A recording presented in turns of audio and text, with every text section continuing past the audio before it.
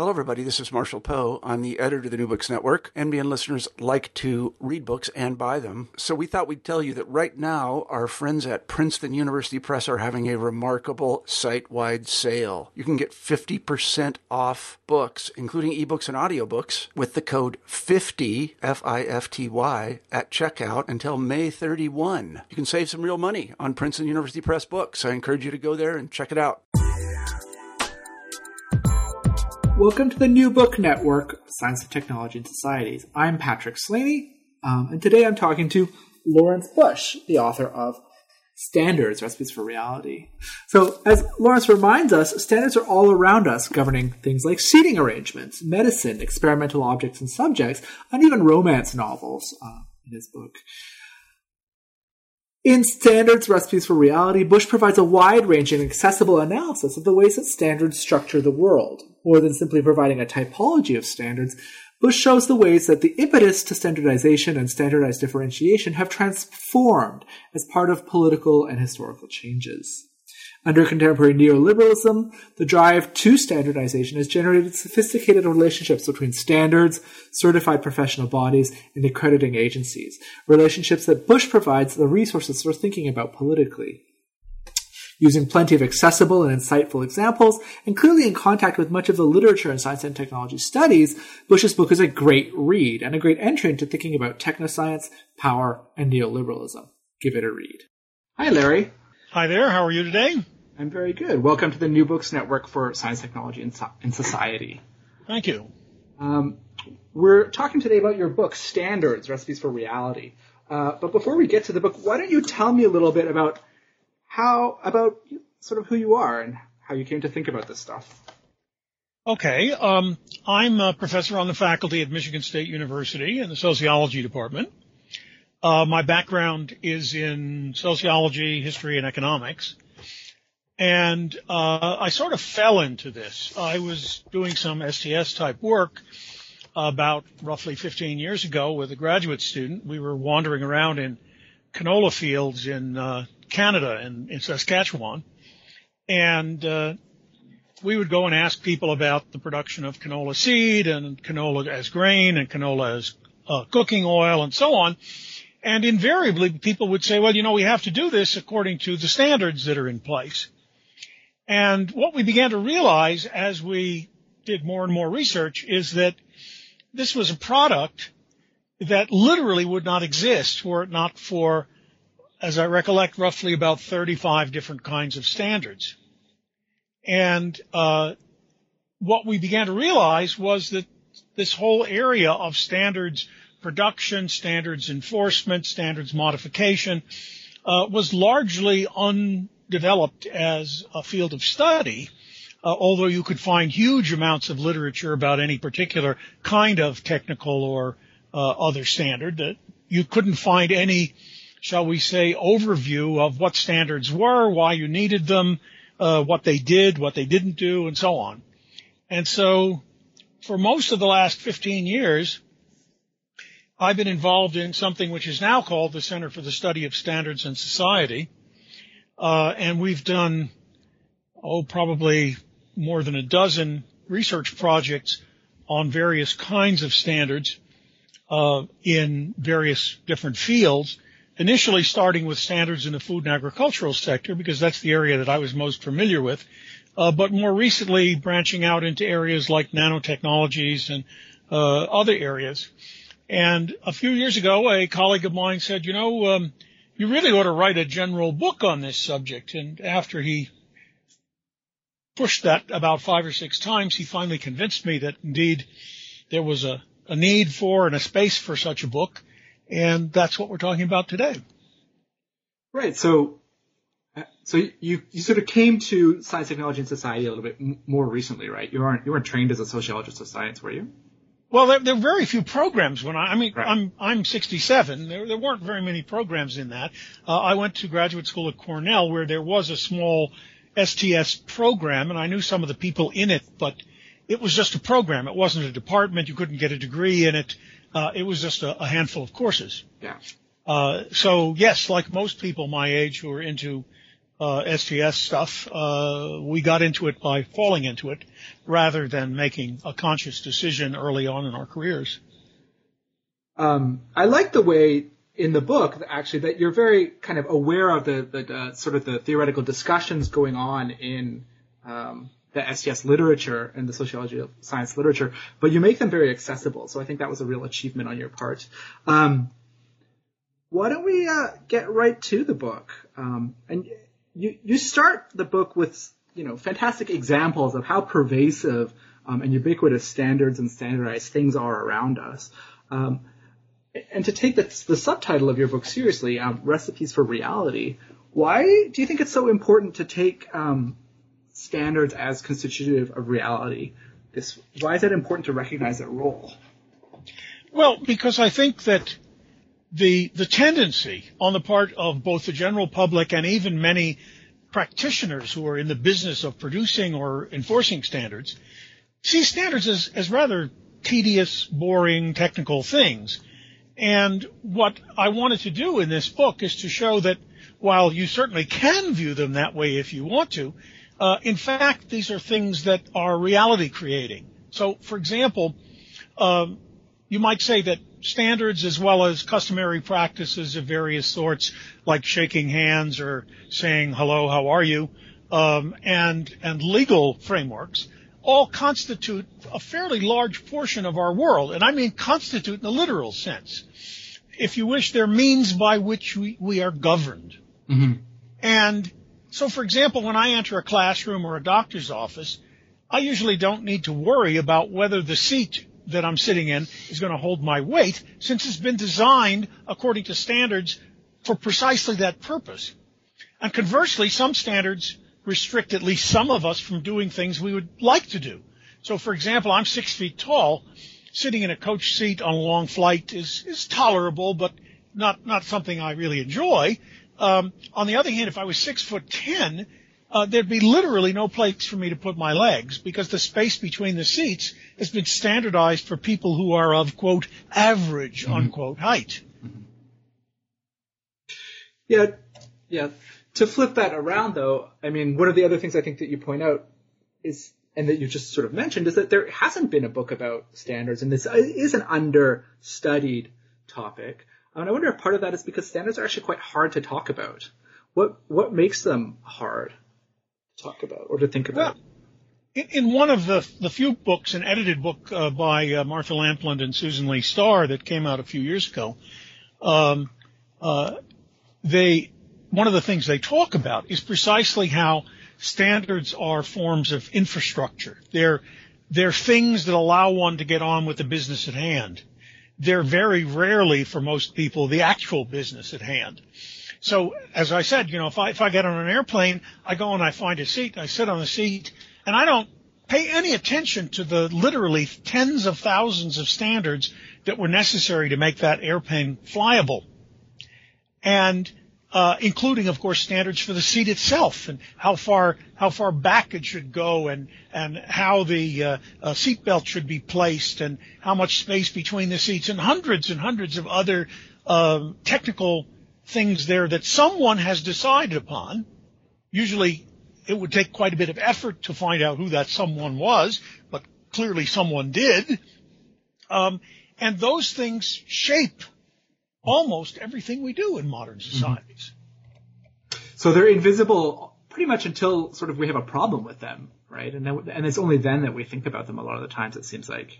That's right. If I sit on a chair and the chair starts to fall apart, I very quickly try and get up and regain my balance rather than falling on the floor. And the first thing I do is look at the chair and try to figure out, gee, why did this chair fall apart? Yeah. Absolutely. Yeah, it's when things go wrong that standards become noticeable. As long as things run the way they're supposed to, we don't pay any attention to them. One of the things that you do in the book is sort of, I think, methodologically refuse to distinguish between standards for people and standards for things. And this resonates with a lot of sort of the approaches in the STS literature. But why do you think, what's the benefit of that kind of analytical approach? Well, if you look historically, you can actually see two shall we say, groups of people involved in standards production and maintenance and enforcement. You have people who are involved in, say, standards for healthcare and standards for education on the one hand, which are almost always about standards for people. Mm-hmm. And you have others who are interested in standards for screw threads or for USB ports or for other mechanical objects. Right. And the assumption is these things don't have anything to do with each other. Yeah. But the point that I try to emphasize here is that you can't have standards for things without standards for people and vice versa. So, for example, standards for cell phones require that the people who make them meet certain standards. If you don't meet those standards in making the phones, then the phones don't work. And they also require the people who use them to meet other standards. So, for example, if I was handicapped in the sense that my fingers didn't work properly, I would have a great deal of difficulty in using most of the cell phones that are out there. The assumption is users are able to do that. Moreover, if I hit the buttons in the wrong order, the cell phone won't work for me. I must conform to the standard that's out there. So you can conceptually sort out the standards for things and separate them from those from people, but you can't do it in practice. Yeah. Do you remember I think one of the recent iterations of the iPhone had this issue with calls getting dropped because of where people were holding the iPhone. And this was sort of a clear case where, I think users expected the object to be standardized in a way that they could use it. But sort of Steve Jobs' and Apple's response was, no, I think you guys should just change how you standardly use the cell phone so that you don't get this dropping all the time. Sure. Yeah. And I mean, obviously, if you've made several million of these, you don't want to say, okay, we'll just throw those away and start all over again. There's a substantial expense in doing that. So you try to convince people that they should change their behavior. And, of course, as somebody who grew up before computers were around, personal computers, when I first got a personal computer, I couldn't type. Somebody dumped it in my office, and it sat there for about a month before I went to look at it. And, of course, the first thing I realized, at least now in retrospect, I didn't realize at the time, is I had to rethink the way I did things in order to do that. One of the problems we used to have back in the mid-'80s was secretaries who were using computers and previously had used typewriters would put hard returns in at the end of every line. Yeah. And, of course, this created documents that were unreadable. Yeah. But they didn't know that because they had learned a completely different standard, the one associated with a manual typewriter. Right. Yeah. So one of the, I think, most evocative ways that you talk about the way that standards constitute reality and the way that they sort of bring together what I think of as the natural and normative, or the social and the natural, is you talk about, you say that standards make metaphors real. Can you tell me a little bit about what you meant by that? Well, probably the best way to do that is to just give you a simple example. Okay. If you take a scale in a supermarket where you might have meat weighed, the metaphor that is implicit there is that the weight of the meat is the same as the weight that's shown on the scale. Yes. That's what the metaphor is. But it's only true if that scale is regularly checked to ensure that the metaphor holds. Yeah. Because scales get out of balance. Yeah. Even the best scales get out of balance. Yeah. And so there's a whole elaborate system of people and certificates and special weights that are moved literally around the world to check to see that scales maintain within certain limits the weights that they're supposed to have. And that's also, of course, why, if we were weighing diamonds, we wouldn't want to use that scale in the supermarket to weigh the diamonds. And we probably, for that matter, would find the precision given in the diamond scale rather useless in weighing meat. But these are metaphors that are made real. You're saying this is equal to that, or is the same as that, and you're demonstrating that indeed it is. Yeah, so it's about this power of, I guess, identification, and making alike things, or sort of unalike things, actually seem alike, or to use the term that I think you use, commensurable, that I think is really revealing. the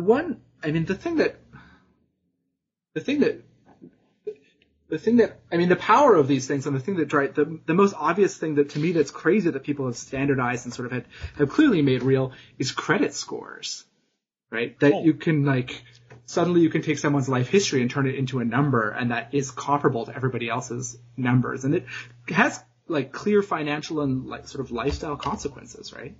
Absolutely, and you could say the same thing about the use of citation counts in evaluating faculty members at universities, at research universities. These things become real by virtue of producing the numbers.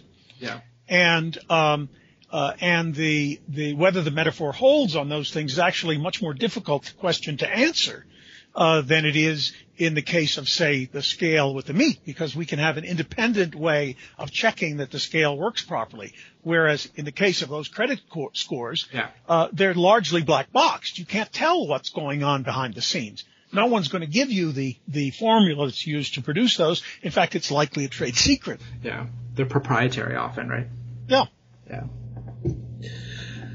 One of the themes, and to return to something we've already sort of touched on, one of the themes is that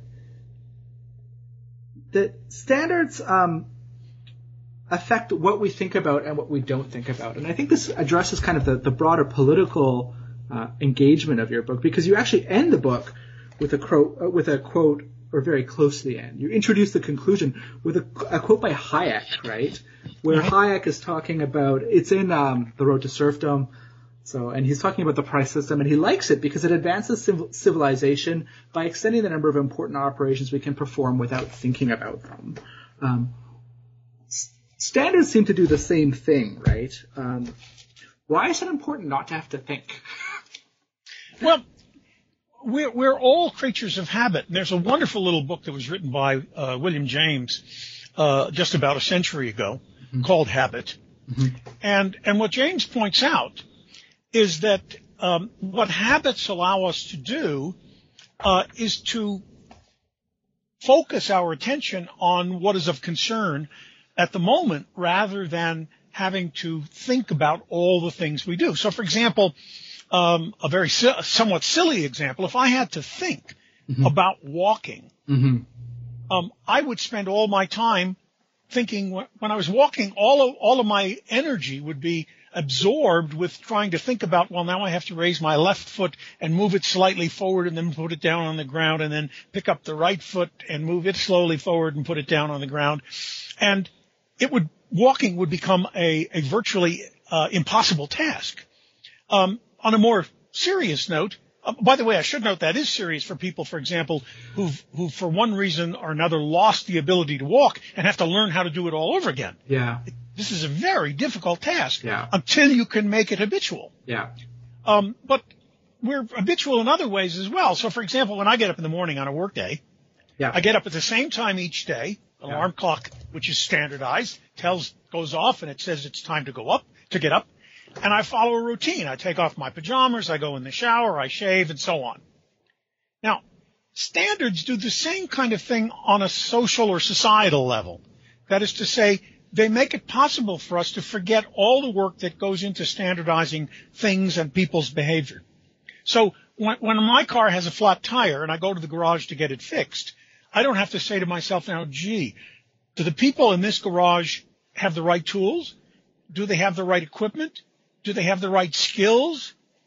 Because, in fact, when I go there, before I go, I already know that these folks have that equipment and tools that'll allow them to remove the wheel, to take the tire off the wheel, and to repair it. I also know those people that work there are properly trained. They're even perhaps certified to follow standard procedures in changing tires. And there, of course, are hundreds of standards involved in this process that are essentially invisible to me, in addition to the ones I just mentioned. Standards about the building. I don't have to worry when I go into the garage there that the building's going to fall down on top of me because it wasn't made to meet building codes. I don't have to worry that I'm going to fall into a hole on the floor because there's a big sign there that says the work area is not a place where customers are allowed.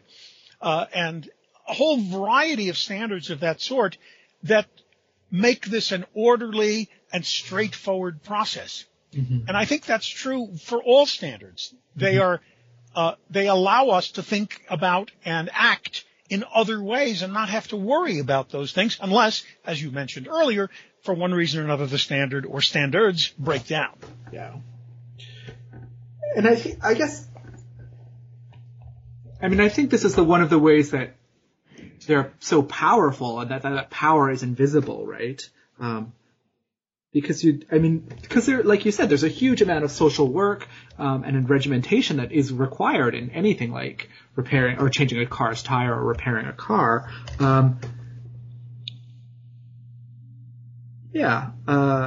So anyway, but one of the things that you do want to say, that you do argue actually, is that the way that we think about standardized things has changed.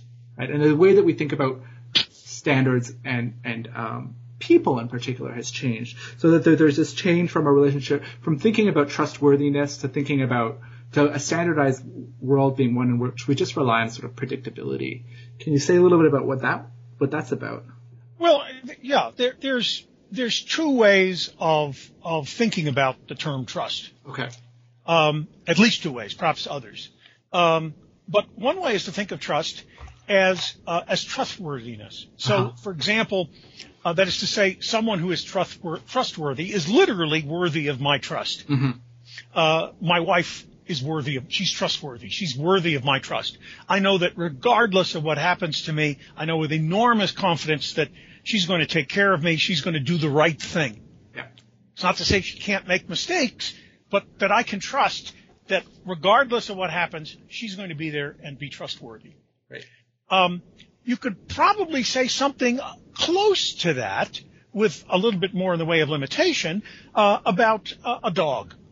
One of the reasons they talk about dogs, and I'm not suggesting my wife is to be directly equated with dogs, no. But rather one of the reasons why there's this notion dog is man's best friend, right. Is because dogs become attached to people. And there are thousands of stories of dogs engaging in behavior that's really quite extraordinary for a canine when something happens to their master. Right.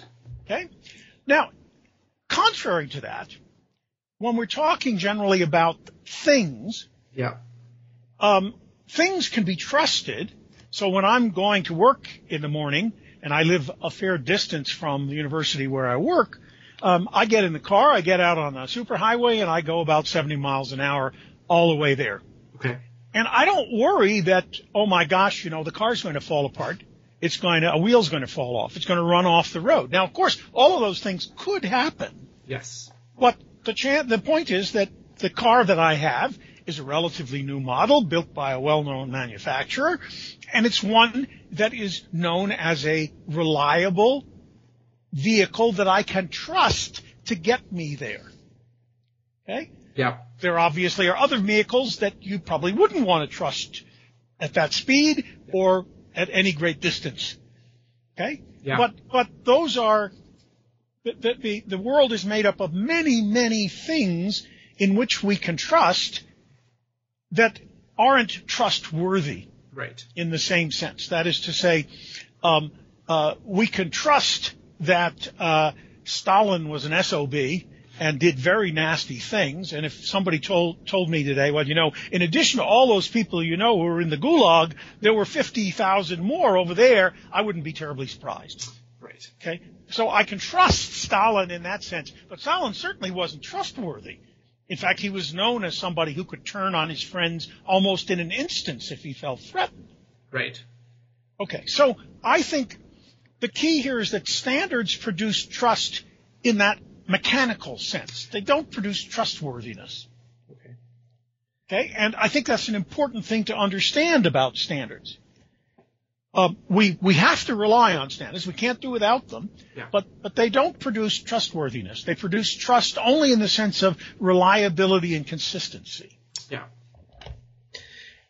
And you see this, I think one of the things there's a historical sweep to your story, and I think we'll talk about that in a second, but I think one of the big historical changes you want to point to is the way that, perhaps in the past, perhaps in a mythical past, we had all these relationships with people that were based, or that in which trustworthiness was sort of the key credible epistemic or credibility relationships that existed between them. And we're increasingly surrounded by relationships with other people in which we don't think about their trustworthiness. We think about them in this mechanical, predictable way. Is that correct? Absolutely. Yeah. Absolutely. If we were living, say, a century and a half ago, and we went into the local general store, yeah, we would probably know that person by name. Yeah. That person would probably have extended us credit if we were a little short on cash that week.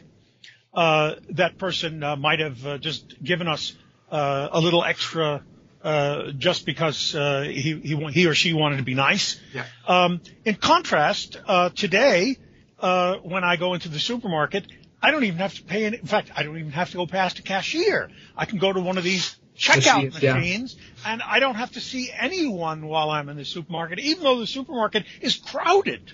Yeah. Right? So there we have trust. I trust that the other people in the supermarket aren't going to likely be to want to rob me.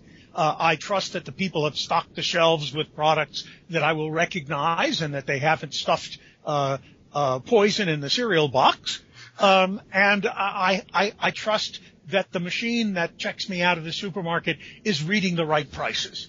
Okay? But there's no trustworthiness in that at all. It's strictly a mechanical kind of trust. Yeah, and I guess so this brings to light kind of a difference, and that is this, I mean, I guess when I have a relationship of trustworthiness with people, I think often it's because I recognize some kind of loyalty between them and I, or some commonality of interest. Like I genuinely believe that they have my interest at heart, right? And I don't really believe that necessarily of grocery stores, or the cereal producer. I don't believe that they don't, put rat poison into the food because they have my best interest at heart. I think they do that because there's institutional checks on them and there would be bad consequences for them if they did that. I think that's absolutely correct. I think in fact, in one of my other hats, I've done research on supermarkets. Okay. And one of the jokes that I tell to my economist friends is that what supermarkets desperately want is to be loved. And the problem, of course, is that the way that supermarkets are set up makes having a loving relationship extremely difficult. But if you look at the kind of advertising, right, as well as store arrangements in supermarkets, supermarkets work very, very hard to give one the illusion of trustworthiness, of loyalty, of more than mere reliability. Yeah. And the only ones that really succeed in this are the very, very upscale supermarkets, which can afford to have sufficient staff relative to consumers, that indeed personal relationships can be developed. Yeah. But most of us can't afford to shop in those places. No, yeah. So there's a there's certain classes that get access to trustworthiness and others don't, sort of. This is one thing that you bring up as well. Sure. I mean, if you are wealthy enough to have your personal concierge, you can be assured that person is going to buy just the present that your wife or girlfriend or daughter or whomever would like. Yeah. But you have a one-on-one relationship with that person. Yeah. I think the other place this happens is have you seen evidence of this happening in places where, there's a very strong, I guess, transition to a mechanical form of objectivity. So when I'm thinking about medicine, right, because your relationship with your doctor is one in which you kind of have to have a trustworthy relationship, but at the same time, there's an incredible amount of standardization acting both upon the doctor and upon the things that the doctor is prescribing to you, right? Absolutely. But I think one of the things that's very clear in the medical literature is that if you remove the trustworthiness, right, the whole relationship falls apart. That while it's certainly true that medicine requires both that kind of mechanical trust in all the enormous amounts of gadgetry that medicine uses these days, some with extraordinary success, I should add. But at the same time, if you don't have that confidence that this person has my interests at heart and isn't just doing this in a mechanical way, you're likely to be, at the very least, petrified of what's going to happen to you. And I would argue that such relationships are not good relationships for the medical world. Those are medical relations with lawyers, relations with teachers, for that matter. These tend to be relationships which need to have a very personal element to them. And if they're purely mechanical, there's a tremendous amount that gets lost. Yeah. So it's interesting to me that so often I've seen when people are dissatisfied with these kind of relationships with teachers or doctors, in which they don't feel like they're trustworthy or that they have their interests at heart. There's this people try and attempt to have a recourse to mechanical modes of credibility or sort of a predictability, as though thinking that imposing that would would sort of guarantee that the relationship would be better. Well, it may not make it better, but it maybe perhaps limits the harm that could be done. Yeah. It's one of the reasons why we have very detailed legal frameworks for approval of medical equipment and drugs. Right. One of the reasons why we have standards of good medical practice, and the surgeon who operates on you in a non-standard way and causes harm is liable in court for not using good medical practice, good surgical practices. Yeah, for sure. But I wonder, so I've heard that there's sort of a conflict between, I think those standards set up some sort of a minimum criteria, but there is also conflict between things like evidence-based medicine and professional discernment, right? Or professional discretion. Perhaps a little bit less there, because I think one thing about evidence-based medicine is that it doesn't say what evidence you use. It doesn't say how you should interpret that evidence. It simply says, don't just do it because it's been done in the past. So if leeches seem to eliminate disease because we've done it in the past, that's not a really good idea to continue to do that. Better find some evidence that leeches are a good thing to use. And I guess just having been used in the past does not count as evidence in this case. Yeah, okay. Let's get to the past, because I think you do, like I said, there's this historical narrative and there's this story about forces that are pushing both towards standardization and away from standardization that have their peaks at different sort of historical moments. One of the sort of key time periods is the turn of the 20th century, it seems like. Sort of in the late 19th century, there's all these international scientific organizations that are getting together and agreeing upon international standards. I think, is it in 1901 that the United Kingdom sets up its standard bureau? I think it's 1903 yes, right. It's 1903 that in the United States, the National Bureau of Standards is founded. Mm-hmm. So why is sort of this the long turn of the 20th century, as some historians like to call it, such a crucial period? Well, I think, as you suggest, standards have been around for a very, very long time. Standards for things like bricks. Yeah. You can look at the temples of Babylon, and they were made of very highly standardized bricks. Okay. But these were exceptions, the things that were standardized. What I think happens in the late 19th century, and I think arguably as a growth on the one hand of as a result on the one hand of a growth of technoscience, and on the other hand of long-distance trade in industrial objects. Yeah. Remember, this is also the time when the steamship becomes available, so trading heavy things over long distances becomes a lot cheaper than it had been prior to that. When this becomes possible, it becomes obvious to many people that standards are needed. Okay. Things that would be only done close to home might have a very local standard. During the entire Middle Ages, for example, there were thousands of local standards for bushels, for example. But each little village had its own standard. Yeah. Well, once trade and science become fairly commonplace in the Western world, especially, the need for standards that go beyond a little village become critical.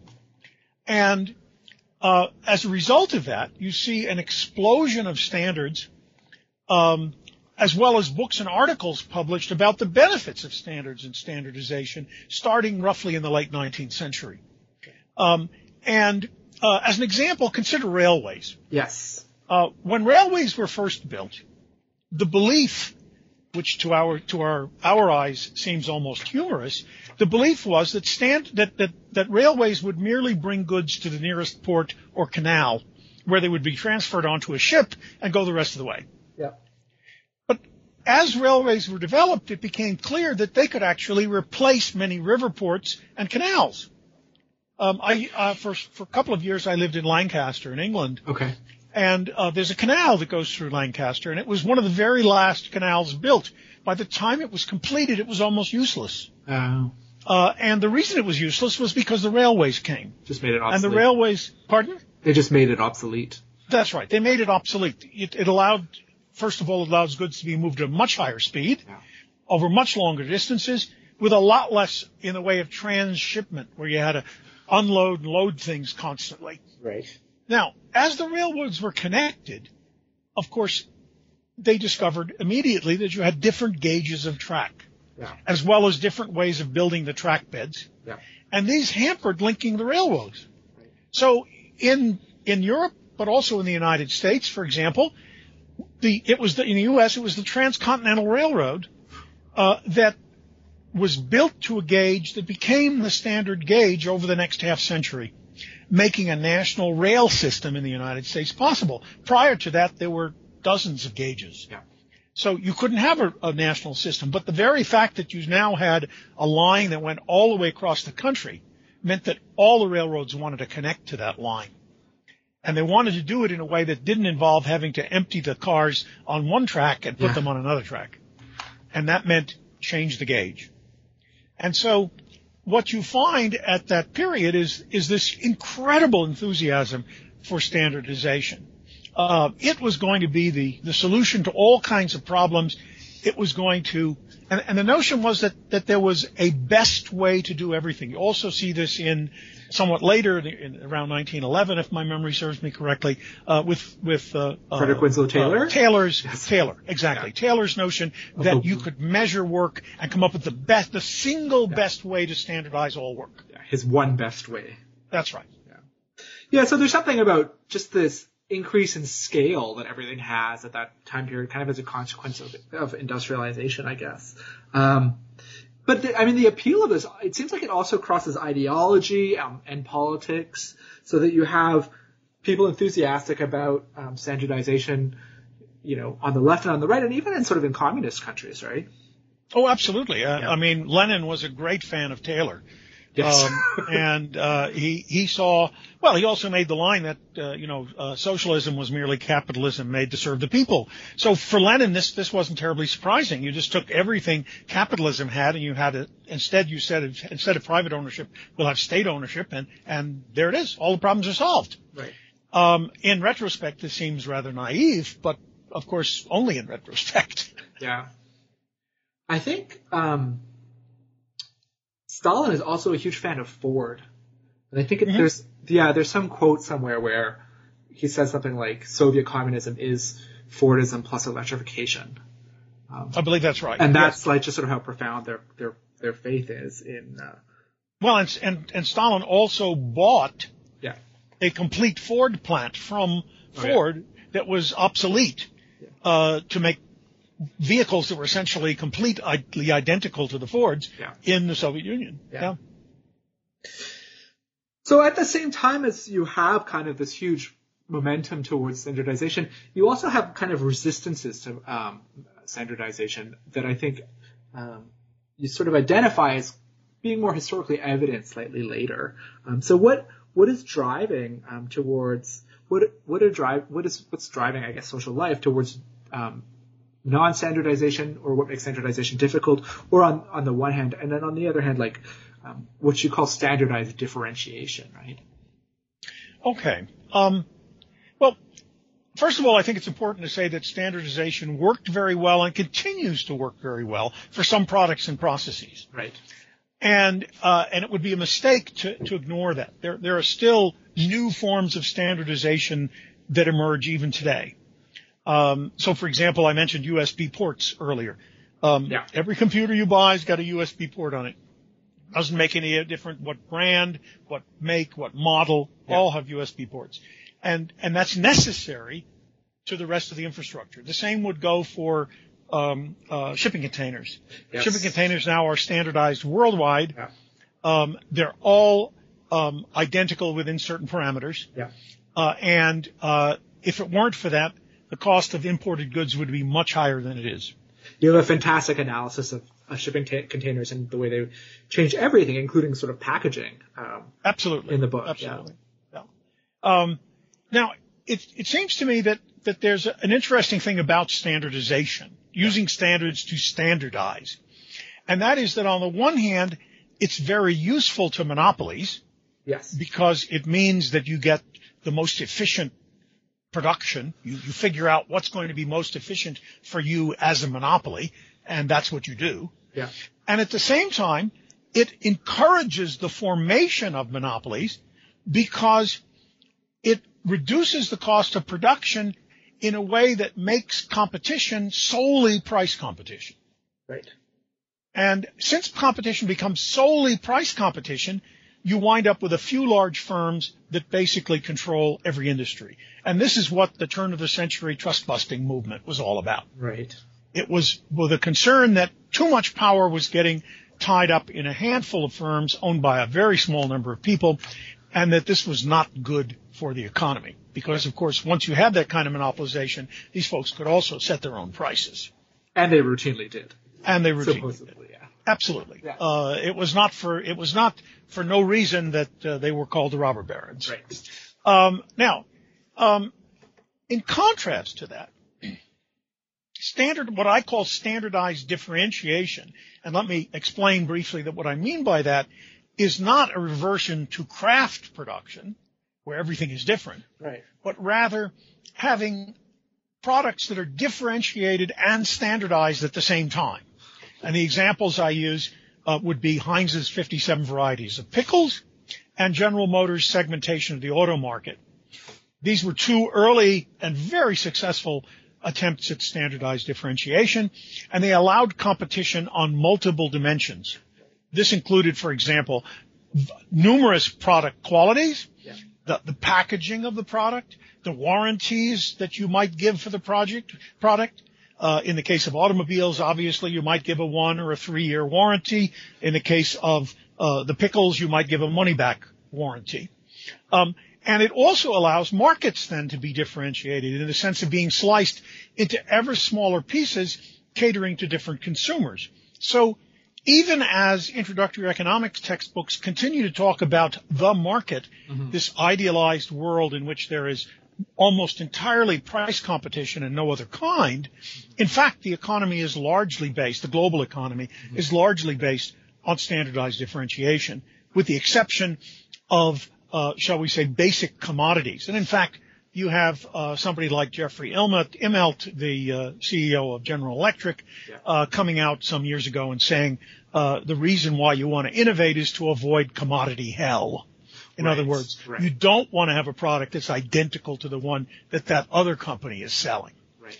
And I think that's the reason why you see this shift towards standardized differentiation. It's a real fear on the part of companies that price competition will drive most of them out of business and essentially reduce profits to near zero. So this is this drive basically from within capital. That, market segmentation is just much more profitable than a thoroughgoing standardization. Sure. If I want to buy a car, for example, or for that matter, if even I want to buy a toaster, there are hundreds of models and makes.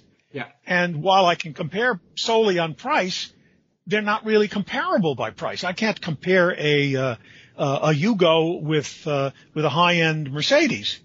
Obviously the Yugo is going to be a lot cheaper, but it's also not the same car. It's not the same product. Right. You also tell this great story about going to a sorghum market in the Sudan. and about the difficulty there of standardizing. And I guess I think the broader lesson is that there's a lot of, there can be inherent, we can think things are standardizable, and actually there's a lot of resistance from the stuff itself, and from the circumstances of the people interested in standardizing to standardize. Can you say a little bit about that? Well, the market that I was talking about just happened to be one that stuck in my head. Okay. I've spent a lot of my career wandering around various parts of the world and observing things in farmers' fields and at markets. Yeah. And I think the thing about that particular market was the place where it hit me, that you had several hundred people in that marketplace. All of them were selling grain sorghum. It was of various colors. Some of it was very clean. Some of it was obviously quite dirty. Some of it was clearly somewhat insect infected. Some of it obviously had some sort of plant disease on the kernels. And then on top of that, each person in the market had some sort of big enameled bowl full of sorghum, in which they would scoop sorghum out of. And they used tin cans of various sizes and shapes to scoop the sorghum out. Yeah. And some of them sold level tin canfuls, some rounded tin canfuls, and some heaping tin canfuls. Now, you could ask, and a hypothetical, very naive economist might walk into that marketplace and say, well, what's the price of sorghum? And it would be extremely difficult to figure out what the price of sorghum was, because here you have a case where other than the currency, almost everything in the market was unstandardized. Right. And so the idea of talking about the market price was almost meaningless. Right. And I think what that suggests is that modern markets have at least 4 properties that are standardized. And those are the quality of the item that's being sold, right? A measure of quantity that is standardized, right? Prices that are standardized, that is to say, the price is in the form of a money price. Yep. And I'm sorry, go ahead. That's the same across the board. Absolutely. And the currency is standardized in the sense that it's not inflating at the rate of 50% a day. Right. As, of course, has been a problem in many parts of the world at many times. Right. So without those 4 things being standardized, what we understand as the market price is essentially impossible to calculate. Right. And I guess I think that the Sudan, this market example is kind of extreme, but I don't think it's atypical. I think that there's actually probably more variation in things that look like they're standardized than we actually think there is at first glance. Well, I think you're right about there being variation of things that look like they're standardized, but I think a lot of that is that the things that look like they're standardized and aren't quite, when you say that things are the same, yes, you don't mean that they're absolutely identical. Right. What you mean is that for the purposes at hand, they are the same. Yeah. And lots of things are sufficiently standardized that for the purposes at hand, they're the same. So if I go to the supermarket and buy a quart of milk, I don't spend a lot of time looking at the various milk containers of that brand of milk that I'm buying. I just pick one off the shelf. And if the milk doesn't start to pour out of the bottom of it because somebody broke it, I stick it in my shopping cart and move on. Right. Okay. And if you look carefully, of course, you might find that the label on one is on slightly crooked, and that one of them is slightly more filled to the top than the other one is, and so on. But those are meaningless distinctions for purposes of talking about whether something is the same in that context. Right. But I think there is an issue about, price differences, right? So that not the price of a gallon of milk is in fact not the same at Costco as it is in your neighborhood bodega, right? So even determining the price of something like milk is not as easy as it might look, I think. without No, but the paying price, it's still, we know that if it's the price of, say, grade A whole milk, which is most of the whole milk that's sold, we know at least what we're comparing there. The comparison is a price comparison. Right. Yeah. So the last historical phase is sort of our contemporary present, which you talk about as, I think quite rightly, the triumph of neoliberalism. And what's distinctive about it from the point of view of standards? Okay. Well, the neoliberal regime under which we currently live was developed by people like F.A. Hayek and Milton Friedman and their followers. Yeah. And we don't need to go into the details of how that occurred. Other people have written on that subject quite well. Yeah. But it seems to me that these folks had an unabiding faith in the market.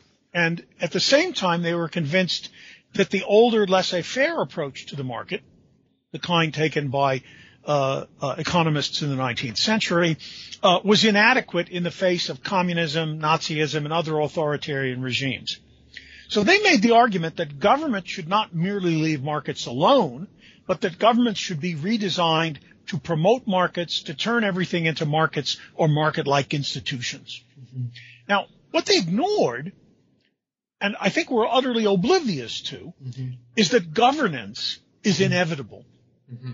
And that is to say, since we're neither autonomous individuals nor fully socialized beings, that is to say, on the one hand, we don't act in an entirely individual manner, and on the other hand, we're not like bees, which are essentially fully socialized. If given the right chemical signals, they all do the same things.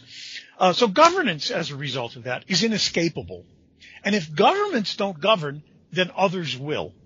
So if the government doesn't make adequate regulations, then corporations, among others, will be happy to step in and make standards that are imposed on suppliers, on workers, and on consumers.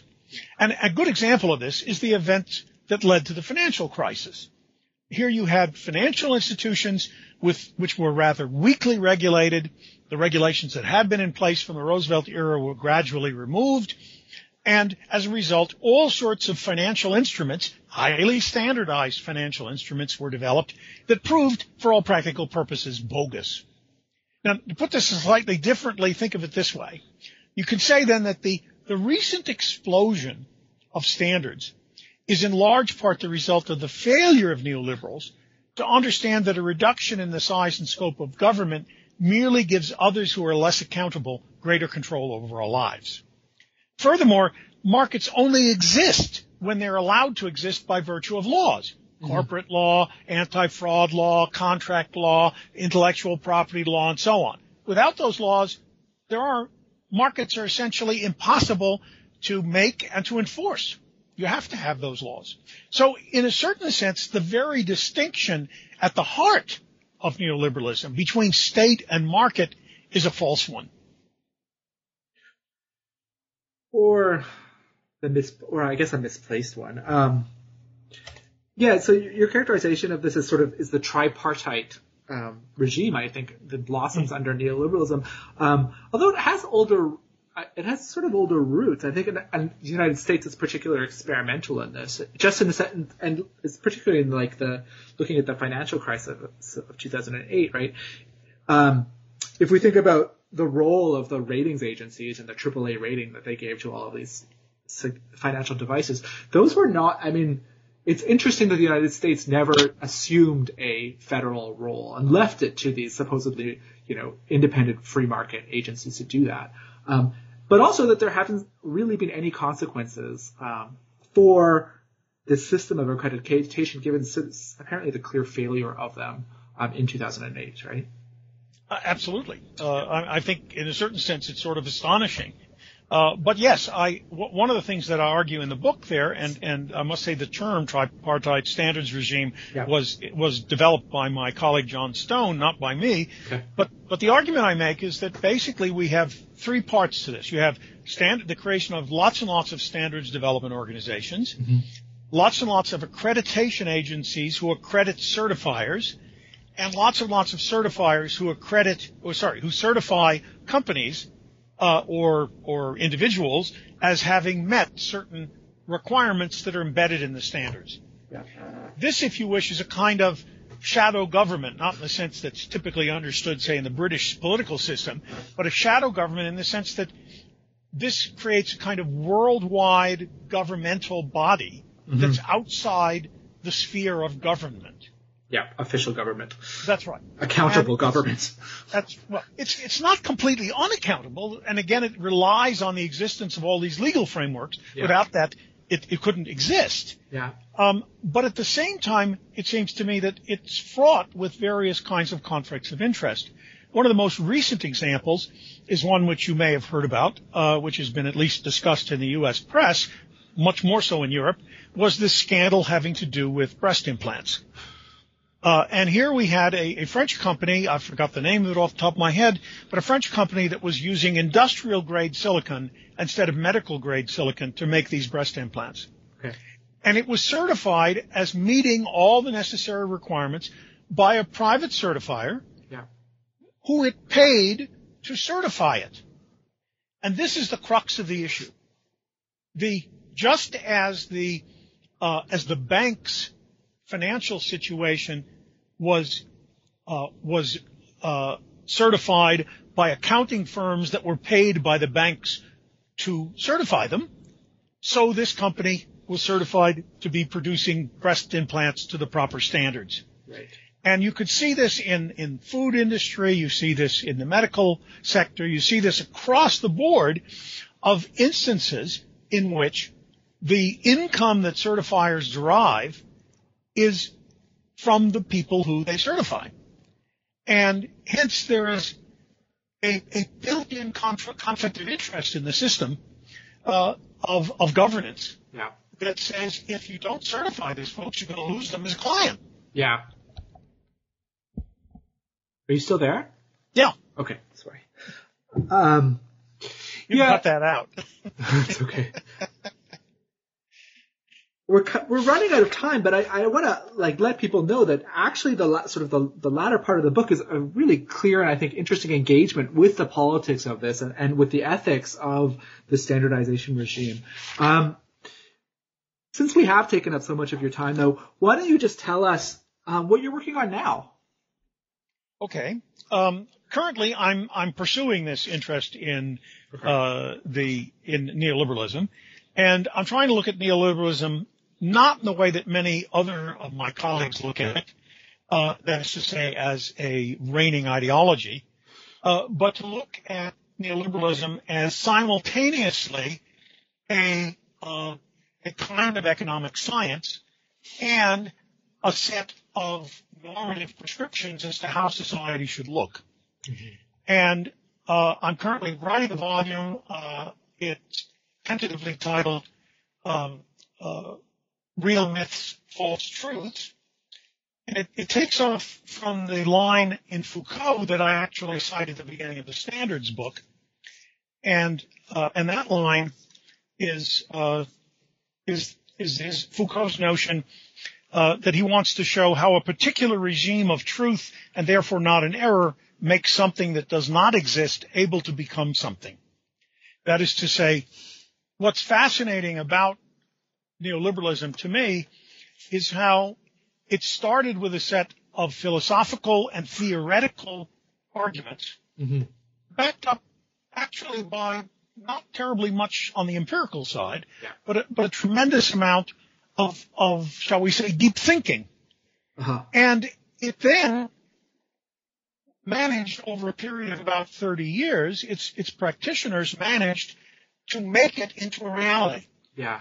And what I want to do is to produce this volume in a way that it's accessible to the general public. Right. Not just to the science studies community. Right. But looks at how, for example, how the concept of the market works beautifully in introductory economics textbooks, but completely falls apart when you actually look at individual markets. So if you compare, say, the farmer's market to the stock market to the real estate market, you quickly realize that the frames in which these markets operate are radically different. Right. And the nature of the transactions are radically different. And I want to go through all of these myths, many of which, not all of which, many of which are of neoliberal origin, and show how they've become real in the sense that we've come to believe them and to act accordingly, but that in fact they are false truths. No, that sounds fascinating, and I think sorely needed to have more sophistication about our economic thinking. And I like the way that you're sort of bringing together the natural and the normative in the same way that you did in this book. Sounds vaguely horrifying that you could just sort of create a whole world of neoliberalism, actually, to tell you the truth. Thanks very much, Larry. That was my conversation with Larry Bush, the author of Standards, Recipes for Reality. As I mentioned in the interview, there's a lot more in the book that we didn't get to talk about. Bush talks about the sources of normativity, the political implications of standards, and he assesses attempts to standardize political decision-making through things like cost-benefit analysis and risk assessments. Thanks for listening. I'm Patrick Slaney for the New Books Network Science, Technology, and Society page.